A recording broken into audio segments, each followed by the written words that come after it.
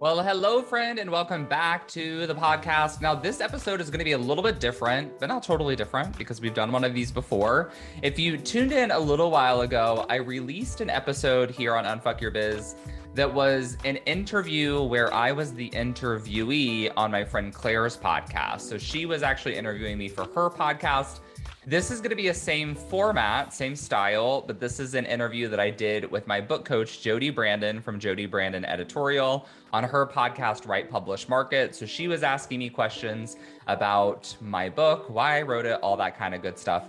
We did this interview probably about a year and a half ago, and it was a little while after the launch of the Unfuck Your Biz book.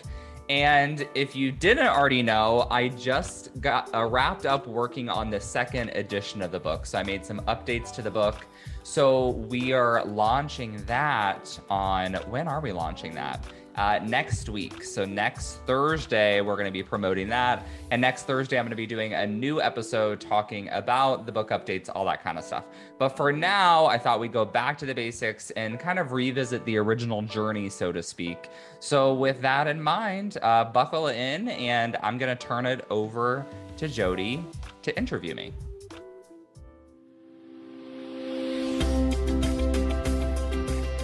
Welcome to the Write, Publish, Market podcast. If you're an entrepreneur considering writing a book to serve your business, you're in the right place.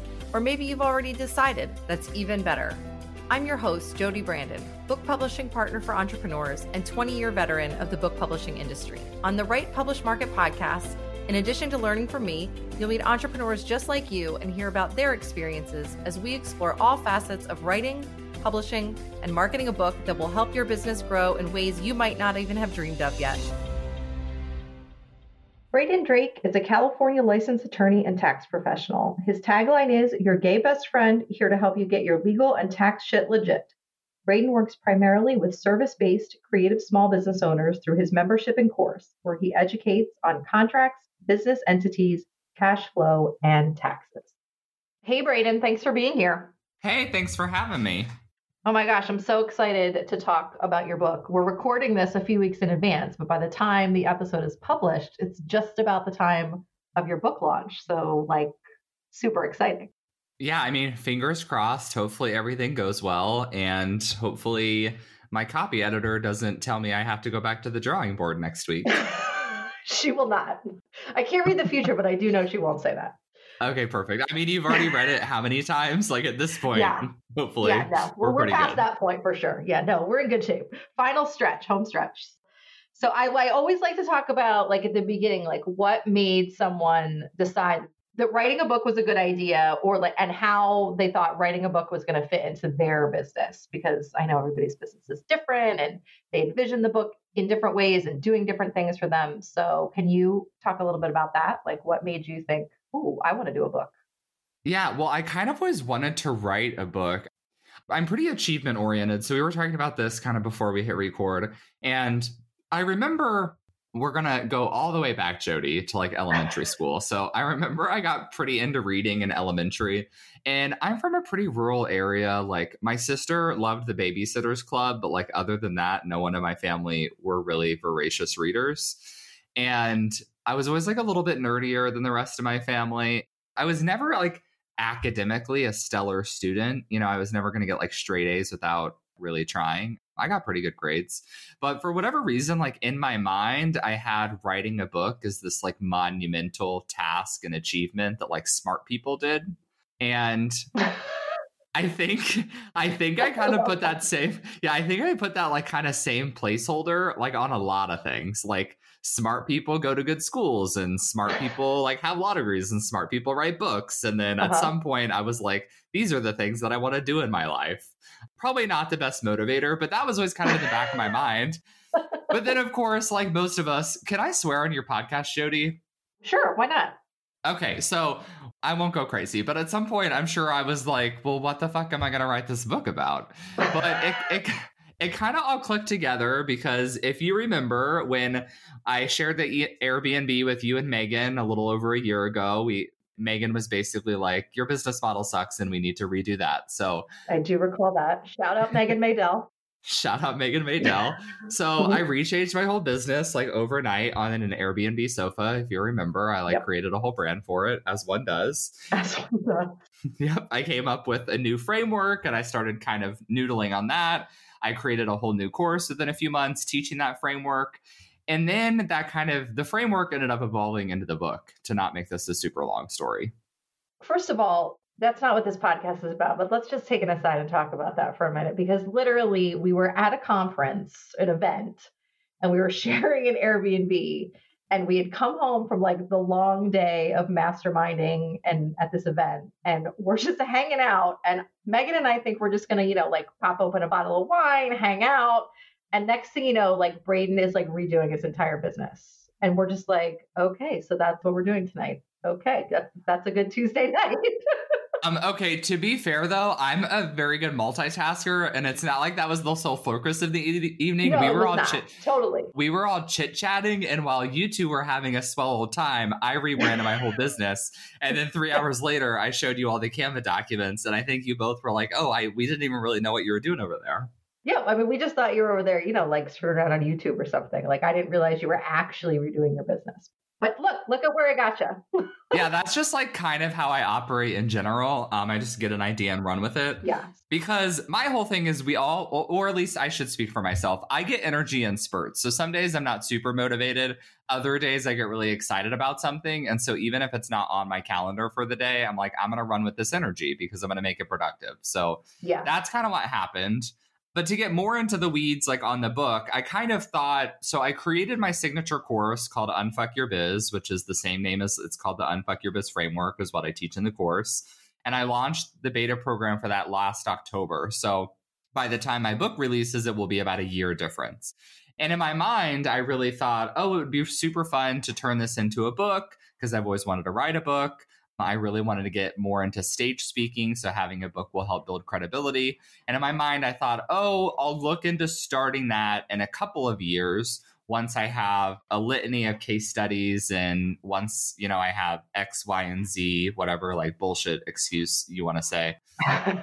Yeah, and then I interviewed Denise Duffield-Thomas for my podcast in I think it was around March, and we were kind of talking about the book writing process. And I told her, oh, I'd love to write a book in a couple of years. And she was like, well, what do you want to write about? And I told her, and she said, you already have the idea. Just write the damn book. And I was like, why? What do you mean? What do you mean? And she basically told me that she wrote Get Rich Lucky Bitch, which is kind of, I think that it's not her only book. It's like the biggest book, the one that probably has the most name recognition. Yeah. She's like, oh, I wrote that in 2011. And she's like, when I look back at the actual first published version of that, she's like, it's hardly anything like the new version because I've already rewritten it a few things.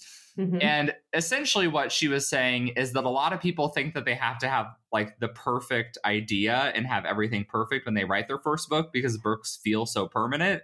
But in reality, you can write a book and then use the book as a tool to actually build your business, and then you can improve it from there. Absolutely. Yeah. I mean, just because it's a printed thing doesn't mean it's permanent. I mean, just upload a new document to Amazon or Ingram Spark or, whoever you're using, and voila. Second edition, revised edition, third edition. Like a lot of people do think that though. So you definitely aren't the only person who thought that. And now here we are. Like then you literally made it happen. And now here you are.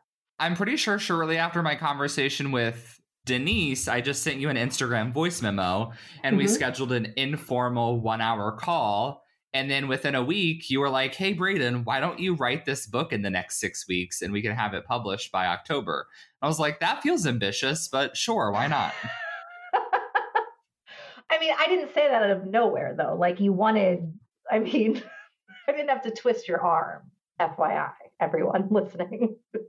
I like to pretend like you did because it makes for a better story. All right. Well, yeah, it does. Well, for you, it does make a better story. For me, it makes me sound, like not someone anyone would ever want to hire, but that's fine. No, I think it makes you sound motivational and inspiring. Oh, okay. Well, then I like it too. Okay. So let's talk about like the actual, you wrote the book very quickly. Like what parts of the process did you like the most? Which parts did you like the least? Which one make you think like, oh, I could totally write another book like in 2021? And which parts are like, I'm never doing this again? Yeah, I really did not enjoy, like, I don't really enjoy doing edits. Like, I don't love doing the developmental edits. The writing the book wasn't too bad. So for some context, like, because I say that I wrote this book in 6 weeks, which would sound kind of crazy probably to most people, but I already had, so I had a 300-page course textbook. And so what we did was I extracted all the text out of the textbook and put it into Google Doc. And when we did that, we were at like 30 to 35,000 words. So I think I cut like 5,000 out of that. And basically the book was like halfway done already. Yeah. Yeah. You were able to repurpose a lot, which is, I mean, a great tip for anybody listening to think they're starting from 0 words. I mean, I say that all the time and people look at me like I have 3 heads. They're like, no, there's no way I have, tens of thousands of words already. And I'm like, you have to see. But I mean, you had 30,000 words. You had half of your book to start from. Yeah. And I did have to cut a fair amount because, it's a course textbook. So all the things where I'm like, go watch this lesson video and bloppity bloopity blop, all that kind of stuff I had to cut, obviously. But then what I did was our outlining meeting was super helpful because for me, one thing I always really agonize over is organization and structure because visual is not really the right word, but I think in step-by-step processes.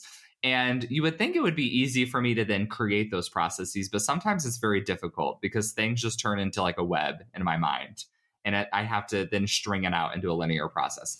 So our outlining meeting was super helpful to then just get the structure so then I could reorganize the textbook chunks. And then what I did was before I started writing anything from scratch, I went and combed through every live blog post on my website, all of my podcast show notes, and then every old blog post that I had, like half-written blog posts that were no longer relevant to my business. I had them all saved in a folder on my computer. I went through all of that and then just copied and pasted relevant chunks into the Google Doc outline. So, for example, in my textbook, I had a couple paragraphs on DBAs. Well, I had a really old blog post that was like 1,500 words just on that topic. So I was able to copy and paste that in. So once I got all of that in there, I was probably at like 35,000 words before I went in and like started cutting. So by the time I like cut stuff, then I still was left with about half the book done when I started writing.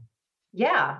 That part, I mean, we won't lie to everybody and act like that is like a ton of fun. It's tedious work, but when you realize how far it can get you, it's totally worth it.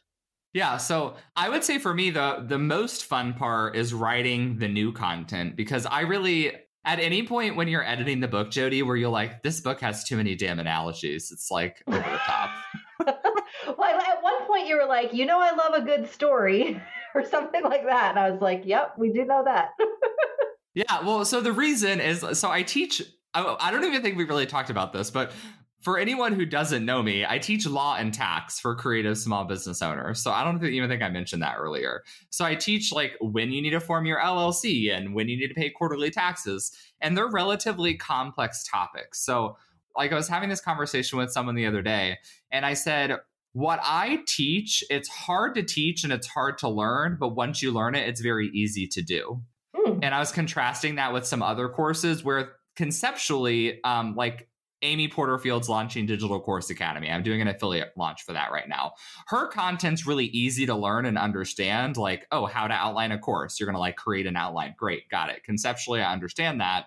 But then when you go to do it, it takes a lot more thought and timing. Does that make sense? So it's kind of the opposite. Mm-hmm. So I like to really just beat people over the head with the same concepts when I teach it. And I'm like, I'm going to teach you the same thing, but in 3 different ways with 3 different analogies. So hopefully at least one of these will work. Right. Well, yeah, I mean, that's what it is. And something will stick. And you did a great job too. I mean, because you're right. It is, I mean, complex material. Even by like the last edit, I still had that comment in there to you. Like, you got to double check this math because I'm sure it's right, but like I can't follow it well enough to get to the right answer. So, but you did a great job, I thought, of like building on the material, like to get us as business. I mean, because let's face it, like, I mean, I'm your audience. I'm a business owner. I mean, I have my stuff legit, but I want to make sure that it stays that way for sure. And then I'm doing things the right way. So to take that complex topic and break it down, but then sort of like build on it to get us where we need to go. I mean, it seems like it was so easy, but I'm sure that it wasn't. Yeah, well, it was really difficult when I created the course textbook, because that's when a lot of the effort went into getting a step-by-step process. When I wrote this book, I had to do that in some respects for different pieces of content that were not in my course textbook. Yeah. But the most complicated parts, which was, so to spoil a little bit for your audience, all of part 1 of the book is essentially how taxes are calculated. And I always say this is like the 1-week crash course we should get on taxes in high school economics, but we don't. Yeah. And it's literally like going through a tax return, showing you how we could manually calculate your taxes. And that sounds super tedious and boring. It's honestly, well, I'm not going to lie to you and tell you that it's the most riveting thing. Jody, what I always tell people, taxes are not going to get any more fun than this. So just get on board. Yeah, for sure. So going through that step-by-step process, I call it my own method, because essentially I try to simplify it as much as possible, but actually show you the different numbers and the steps you would go through to estimate your taxes. And then the reason why we do that is it all circles around to actually learning how much you need to be saving to pay your quarterly taxes as a small business owner. Because what I see happen is people will just get estimates from their CPAs and then they save it, but then they get like a windfall of cash, or COVID hits and they have to cancel all their events if they're in the event industry. And they don't understand how those circumstances then affect how they should be saving their taxes now. That becomes a problem when they go to file their returns. It does, for sure. Yeah. I like too, you have so many different like kinds of examples throughout the book. You know, like this is just a single business owner. This is a married business owner with a spouse with, you know, W-2 income, and all of those different variables that can come into play, because it's, I mean, for those of us who are, you know, not single, I mean, there are other things at play than just our business taxes or our business income when we're dealing with our taxes. So I think people will find that extremely helpful. Thanks. Whenever I write those examples, I'm pretty much always writing an example from like one of my actual students, even if I'm not using their name, or myself personally, because like I think I share in there. I don't even remember. Is that awful when you don't remember what you've written in your own book? Because you've read it 8,000 times now. Yeah. But I always share, like when I first started my business, I was coming straight out of law school and I had basically no income, but my husband had been an attorney for 10 years. So our income, there was a very large disparity in our income. And this is really common with entrepreneurs, especially when they're starting their business. So what I had to explain to people is that I needed to be saving my taxes based on our joint income, not based on my business that was barely making any money. And when you have a business that's only making $1,000 or $2,000 a month, it really hurts to have to set aside 30% of your money from taxes. But people who file married, filing joint, they don't really think about that. So these are all the kind of things that we can best explain through example. Absolutely. Yeah. I made that same mistake, by the way, when I first got married and started my business. Most of us do. Yeah. So it was like, I mean, for me, it was like, oh, wow, look, I hardly have any taxes to pay. And my husband was like, well, this sucks. Yeah. So, yeah. All right. So like, let's get to like the fun stuff now. Like, so the book is coming, like, let's pretend like it's 6 months after the book is released. Okay. What are you like most looking forward to being able to say, like, this happened because I wrote this book, or this happened because I released this book? You know me, Jody. I just want to be rich, famous, and popular. Is that too much to ask? It's not too much to ask. Definitely not. But you want to use it for speaking engagements, right? Yeah, so I love speaking. Like my goal has always been to get into stage speaking. Like I want to be the person on stage at the big conferences. I was pretty bummed because I was supposed to do my first 3 stage speaking events this year. I actually do still have one in 2 weeks. The audience now is just capped at 15 people, socially distanced due to COVID. Yeah. Totally understandable. Actually, I kind of conflate paid speaking and stage speaking. I view them as comparable. So even if I'm not technically on a stage, if I'm getting paid, it's like up there. So that's kind of the big goal, because everyone says, for whatever reason, if you have a book, even if it's self-published, like I'm doing, like no publishing company has given me like the stamp of approval that like this book is legit. Like it could be total garbage, but for whatever reason, as soon as you have a book, people are like, I would love for you to come talk to everyone on my stage. Yes, people do love people who have written a book. But just to be clear, you don't need a traditional publisher to tell you your book is legit for it to be legit. True. As a little aside from your publishing industry expert. I'm gathering testimonials. It's just, I'm being a little bit jaded, but this is just also my personality. When I make these kind of cavalier jokes, I'm really kind of talking about all those bullshit ebooks out there that they're like free plus shipping, and the shipping's like $15. And then you get it and you're like, oh, this could have been like a downloadable PDF, like freebie on your website. Right. And then I wouldn't have had to pay for shipping. Like that kind of nonsense that I despise. Well, yeah. I mean, I'm doing air quotes. Like those aren't like real books. Like this is a real book. Right, but they call themselves real books, and then they give, I feel like they put like a dark cloud over the rest of the self-publishing industry sometimes. Well, listen, you don't have to tell me that. We've been battling that in the publish industry for about 20 years now. So okay, fair enough. Yeah, but I know what you mean. That's a good point. So, okay, so you want to use it for speaking, for credibility for speaking. What else? Like, what are your other goals surrounding the book? Really, the biggest goal is that the book is a pre-launch tool for my course. Yeah. So, yeah, this isn't something that I'm really going to like talk about on my own podcast because, I'm not like buy my book and then you're going to like download the free chapter of my book and then you're going to be entered into a sales funnel to join my course. But we're on your podcast, Jody, and this is important for your listeners, I suppose. So that's the big tool, right? Like, I'm not writing a book because I want to be like a rich and famous author, if that's even still a thing. There's like 4 of them. Yeah, not many. Yeah, and I don't even really like at someday, Jody, I would love to be able to walk into a Barnes and Noble and see a book with my name on it. But I don't really care about like any awards. Like I don't ever strive to be a good enough writer to like get it. I don't even know what those awards are, but whatever they are, I don't really care about that. It's more so just to warm up people for my offers. And then, of course, it was very important to me, Jody, of course, that even if no one buys my programs, they're not going to be like mad that they spent $30 on my book. They're still going to be like, this is a lot of great information for the money that I spent on this product. Oh, yeah.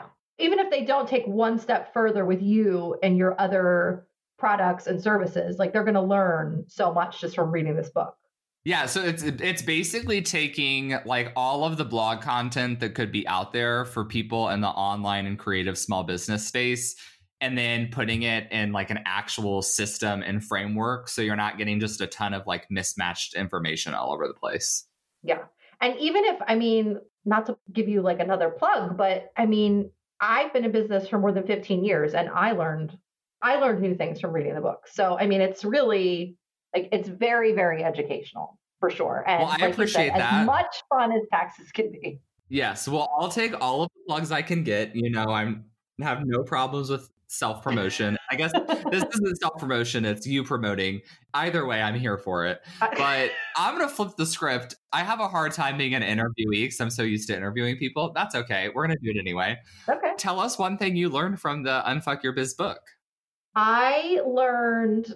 It's like the nitty gritty of, one thing that's like not nitty gritty that I learned is that S Corp is not, I'm going to screw it up now because I haven't read it in like 3 weeks. It's not a filing status. It's an entity type, or it's not an entity type. See, now I said I learned it and I'm screwing it up. Yeah, you got it backwards, but you were on the right track when you were started. Yeah. It's not an entity type. It's a filing status. Yeah. See, because I'm not an S Corp. So, and you say in the book that a lot of people have that confused. So it's not just me. Yeah. So you don't have an S Corp? I don't. Yeah. So what we're talking about for your listeners, if you're curious for one little legal nugget here, a lot of people think that an S Corp is an actual entity. I just burped a little bit. Hopefully everyone didn't hear that. I tried to suffocate it as much as I could. But I didn't hear it. Okay, great. God, I'm killing it today, you guys. So an entity like an LLC. This is the real Braden Drake, everyone. This is the real Braden. So an LLC, a C Corp, those are legal entities. An S Corp, you don't go to the state and file an S Corp. You either file an LLC or you file a C Corp with your state. And then you can file additional paperwork with the IRS that says, I want my LLC to be taxed as an S Corp. So an S Corp is actually, we call it a tax status. It's not technically a type of entity. And when I say people don't get this a lot, it's not really that big of a deal as long as it's formed correctly. Like your level of awareness or knowledge on that, not a huge deal. But I'll always ask people, well, what's your actual entity? Do you have an LLC, taxed as an S Corp, or do you have a C Corp, taxed as an S Corp? Because the answer to that question then informs what other paperwork you need to be filing. Super fun. Yeah, not super fun, but super necessary. Like, you know what I mean? Like it's the whole point of your book and what you teach people is like to do things the right way, like to get themselves out of trouble if they're in trouble and then like turn things around and then stay on track. Yes. And it's also like I have a lot of themes. So I think it's because I relate to this on such a personal level. I don't think most people just assume, oh, you're a tax attorney, so you probably just have your shit together. And that's not really the case. So I'm definitely a procrastinator. I'm very proactive in my business, but in my personal life, I'm a procrastinator when it comes to like saving and like paying off debt and all this kind of stuff. I drag my feet until I feel like I have to take action. So I don't really do that in the back end of my business because I have the educational background to like know what's at stake. And that's enough motivation for me to be relatively proactive. But all my students who are not proactive, like I really relate to them and I understand when they just kind of have their head in the sand. They're nervous to check their mailbox because they're afraid there's like hate mail that's hiding in there from the IRS, all this kind of stuff. And I totally get it. So the main goal for the book really is just to help people get out of that and take ownership as the CEO of their business. What I've noticed, Jody, is recently I've been trying to get really into personal finance because what I've kind of realized for me personally is that if there's anything I really don't like, I can actually kind of manipulate my brain into thinking of that thing as like now being my hobby. So I'm going to deep dive into personal finance books. I'm going to listen to like 5 audiobooks. I'm going to start like reading blogs on investing. And the more I learn about it, the more interesting it is because it's not scary and intimidating. And I want people to do the same thing with the law and tax stuff in their business. And by doing this, I say you step into the CEO role of your company because even if you have one client, like you have a company. I think we always think of a company as like this big scary thing and you're the CEO of your company and you need to take things seriously or you're never going to be profitable. You're not going to grow, all this kind of stuff. Super important. Love it. Well, and it's written in a way that is not like what you're expecting with a tax and legal book. You know, no. And I hope you don't take that as an insult, but you know what I mean? Like it's written in a way that it seems like, oh, somebody like a real person wrote this, not some, you know, like lawyer in a corner office dictating it to a secretary. And then, you know, like it's very like, it's like approachable and that's important. I learned that lesson in like the first 6 months of my business. I remember the first few blog posts I wrote, they read like legal briefs. And then luckily I had some like very good business friends who were just like, Braden, no, this is not going to work. Go back to the drawing board. And that helped a lot. Like I remember one of the very first blog posts I wrote was titled, "Which Business Entity is Right for You?" And one of my friends very smartly pointed out to me, they were like, what the hell is a business entity? Right. Yeah. What does that even mean? Right. Right. They said that's good SEO. Like if you're speaking to people who have an MBA and work in finance at a company and now want to go out and start their own business, because that's what they're going to search. But you're serving creatives. They don't understand that. So for example, they would never search for that. So for example, I found out through a lot of searching and looking at Pinterest keywords that a lot of people were searching DBAs versus LLCs. And in the back of my mind, I was like, I don't even understand this question because a DBA is not an entity. It's like a DBA is a license that you go get, a fictitious business license when you're operating under a name that's not your own name. Yeah. And then I finally figured out, oh, people are referring to sole proprietorships as DBAs. They're just conflating those. But that's really helpful for me to know because now I can write blog posts and make Pinterest pins that are, should you have a DBA or an LLC? And then the first paragraph is like, BT dubs, a DBA is not an actual entity. So let me fix that. Right. Let me fix that for you and then we'll continue. Then we'll move on. Yeah. Right. But I mean, you have to know who you're talking to. Right. I mean, with anything you write for your business, that's important. But for a book, it's just as important as it is with that blog post. So, I mean, it's good to recognize that and to then, you know, like use the tools you have, like you said, like check out the search words on Pinterest. What are people looking for? And then, you know, write accordingly. Exactly. Like who's not my ideal client, my ideal reader. I don't know if you have an acronym for that in the publishing industry. No, we don't have any lingo for that, but that's all right. It's okay. We don't need it. All right. Listen, we could do this all day, but I don't let anyone leave the podcast. I don't let anyone leave the podcast without telling me like what's something you're reading right now or what's something that you recently read that you loved. Please don't make it a personal finance book because I'm definitely not adding that to my to be read pile. Well, I'm going to. I know you are. I knew it. That or some like random Russian literature. Okay, so so Jody, this actually, sorry, another side tangent. This circles back to my smart people thing. So in my head, I'm like, smart people read Dostoevsky. I really need to read Dostoevsky. But in reality, I don't like reading Dostoevsky. It's not enjoyable. So like, why do I keep doing this to myself? I don't know. So I was a Russian language and lit major in college, which sounds very deceiving. Really, I studied Russian language and I was required to take 2 Russian literature classes to get my degree. And essentially, I was very good friends with my Russian lit professor. We'd go get lunch all the time after class. And she'd always tell me, she's like, so are you ever going to actually read the books that we're discussing in class every day? And I told her, I said, at some point in my life, I will go through our entire reading list and read all the books I was supposed to have written in this class that you generously gave me a B+ in. So that's on my life to-do list. But I have not read any Russian literature in the past month. So I should give you the things I actually have read. Yes. Do audiobooks count? Yes, they do. Okay, good.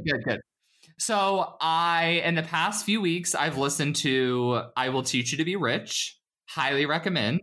Okay. I've been telling all my students it's a much less brotastic than it sounds. It actually gives you like a very, very good step-by-step. The thing I love about this book, highly recommend for everyone. I'm actually going to kind of tell people to use it as a sequel to Unfuck Your Biz, because after you get your biz unfucked, then you can start working on your personal finances because you have all your cash flow in order. And in this, the author basically tells you step by step. He's like, first, you want to do a 401k match if you're an employee. And then if you do, after you max that out, then you're going to open a Roth IRA if you qualify. And if you don't qualify, you'll do this kind of IRA. And then if you're self-employed, you'll do this. So I love a good step by step. So that was great. But the next thing on I listened to 2 other personal finance books, but that was my favorite one. So I'll recommend that one. Next on my to-do list is every October, I reread the whole Harry Potter series. Oh, in the month of October? Yes. Wow. That's ambitious. But they're very bingeable. I'm having kind of mixed feelings about it this year due to all of the happenings that's going on with J.K. Rowling this year. But we don't need to get into that. We can talk about that personally later. Okay. Yes. But agreed. Yeah. Okay. That's a good. Why October? It just feels correct to read them in fall. Okay. So usually it's a whole process. So I usually close all my curtains and I have a very nice Bluetooth speaker and I put on an 8-hour playlist of the Harry Potter soundtrack, instrumental music while I'm reading, and I light my candles. And before I start reading, I go to Starbucks and get a venti pumpkin spice latte. It's a whole thing. Yeah. And that's basically what I do in the evenings and on the weekends during the month of October. And then every Christmas, when I go home to Indiana, my mom and I rewatch the whole Harry Potter series, the movies together. Okay. Yeah. Okay. Do you like the books or the movies better, or can they not be compared? Well, I mean, they can't really be compared. The books are so much better. I'm the fan that like would totally be here for like an 8-hour, like line by line version of the movie, because it's upsetting to me like how much they leave out, particularly, and we could get into this on a whole different podcast too, Jody, like the very specific things they leave out that I think are very essential to the plot, but we don't need to go there. I've heard that also. I will say to you, and you're going to be shocked probably, people tend to be when I say this, but I don't like the Harry Potter books. Have you read them all? I have read them all, and I just I can't get into them. And I know I'm probably one of 4 people on this planet that's in that boat. But yeah, I've never been able to get into them. Okay. Well, that's a little upsetting to me, but we can still be friends. I know, it's disappointing. I know. I'm sure it is. But yeah, I've only seen a couple of the movies. Maybe I should watch all the movies and then give the books another try. I do say sometimes I'll give the books another try. We'll see. Yeah, the movies are pretty good. I like them. The movies are really hit and miss because they had 4 different directors over the 8 movies. So I find the movies to be fairly disjointed, particularly like as a child, the 4th book was my favorite and the 4th movie is my least favorite. Like that director was just really terrible. You can tell he didn't understand the characters because he did many of them a disservice. Got it. Okay. Interesting. One of my godsons, he studied film in college and Harry Potter was like his thing growing up. So, I mean, I'm well versed in the movies and what works about them, what doesn't work about them. Yeah, because he'll probably tell you like the first 2 movies were directed by Christopher Columbus and they were like very great for children. The 3rd movie was directed by Alfonso Cuarón and he's more known as like a very artistic director. So he made a lot of artistic choices that like filmmakers really loved. Like they think it's unique and interesting, but it definitely kind of pivoted. The 4th director was just kind of an asshat and he made a lot of decisions so there's a scene where there's a dragon, like a flying dragon, and he wanted to have the dragon burn down the Forbidden Forest. I saw this in an interview. And if any of you like know Harry Potter, you know that the Forbidden Forest is like very important in the plot in many of the books. And this director just wanted to be like, oh, we'll just burn it down because that would be interesting to watch on a movie screen. Okay. Yep. Like that doesn't make sense. So that's a no-go for like Harry Potter fans. Yeah. And luckily J.K. Rowling like really put her foot down, I think, on that and was like, no, you can't do that. So, But that's interesting because a lot of times the author doesn't have any say. I mean, I'm sure J.K. Rowling does because she's, J.K. Rowling. Yes. Okay. So last side note, and then I'll let you close out this podcast, Jody. So, all right. I was watching a YouTube video, an 1.5 hour long YouTube video about the construction of Harry Potter World. Again, as one does, I do a lot of interesting things. As Braden does. Yes, as Braden does. So they said that they were originally in talks to do this at Disney World. Universal ended up getting it. And the CEO of Disney, what ended up being the hanging point was that J.K. Rowling demanded that there was a life-size version of the Hogwarts Express that could take guests into Diagon Alley. And basically Disney World was like, no, that's stupid. It logistically doesn't make any sense. It would be too expensive and take too much room. And she was like, okay, so I'm going to go with Universal because Universal was basically like, whatever you want, JK. Right. Whatever you want, Joanne. Wow. That's an interesting little tidbit, I have to say. I bet not that Disney's hurting, but like, I'm sure they're kicking themselves a little bit about that, right? I mean, yeah, basically in this video. So I'll give credit where credit's due. Her name is Jenny. I think it's Jenny Nicholson. But if you're interested in Disney and you love, they call them video essays on YouTube. I love watching video essays. Hers are really good. But she said that to kind of counteract that, Disney World created the Avatar Land. So she's like something that like literally no one asked for. Like that's what they decided to build. And there's like all this weird Avatar merch that again, like no one really wants. And obviously when it comes down to like Avatar merchandise versus like overpriced $50 plastic Harry Potter wins, like wands, who do you think's winning that battle? Yeah, that's very interesting. I didn't know that about the Avatar stuff. I did always wonder though. I was like, I didn't realize Avatar was like a thing again, but okay, that makes sense now a little bit. Yeah, it's not really, but I do like as Pandora, the world is very aesthetically pleasing. So I do understand how that makes like a very interesting theme park. Well, yes, that's true. That's a good point. That was an interesting aside, Brandon. Thank you. Yeah, no problem. Yeah, I got a lot more where that came from for the next episode. No doubt. Oh my gosh, I'm so happy you came on the podcast today. This was such like a fun conversation, also educational, got lots of good book stuff in there. And I can't wait to have you back on the podcast like a few months after the book comes out so we can talk about like how all of these goals actually got met when the book came out. Yes. Can I plug my book freebie real quick? Yeah. Okay. If anyone's still listening, if you made it through that discussion of Harry Potter, then you can go to www.bradendrake.com/book to get a free chapter of the book all about LLCs. And if anyone wants to follow me and hear more of my rants and ramblings on IG stories, my Instagram is Braden, no Y, Braden, Adam, like the biblical figure, Drake, like the rapper on Instagram. Awesome. We've got that stuff in the show notes too, so people can find you. But thank you so much for being here. This was very fun. Thanks, Jody. Thanks for listening to today's episode of the Write, Publish, Market podcast. I know just how busy your schedule is as a business owner, so I'm grateful you've taken some time out of yours to journey into the world of book publishing with me today. If you are looking for even more book writing, marketing, and publishing information and support, check out my mentorship membership, the Author Entrepreneurs Lab, where each month we take a deep dive into one element of the book world with education, a Q&A session with me, your book publishing expert, resources, co-writing times, and so much more. You can learn more at the link in the show notes. I hope to see you inside the lab. Hey there, before you go, I wanted to give a quick thanks. Thanks so much for tuning into the show. If you loved it, I would love for you to take a screenshot of the episode or snap a quick selfie while you are listening. Share it on social and give me a tag. It'll help other kick-ass entrepreneurs like yourself find the show. That's it for today. I'll be back soon with a new episode. Meanwhile, let's roll up our sleeves and unfuck that biz.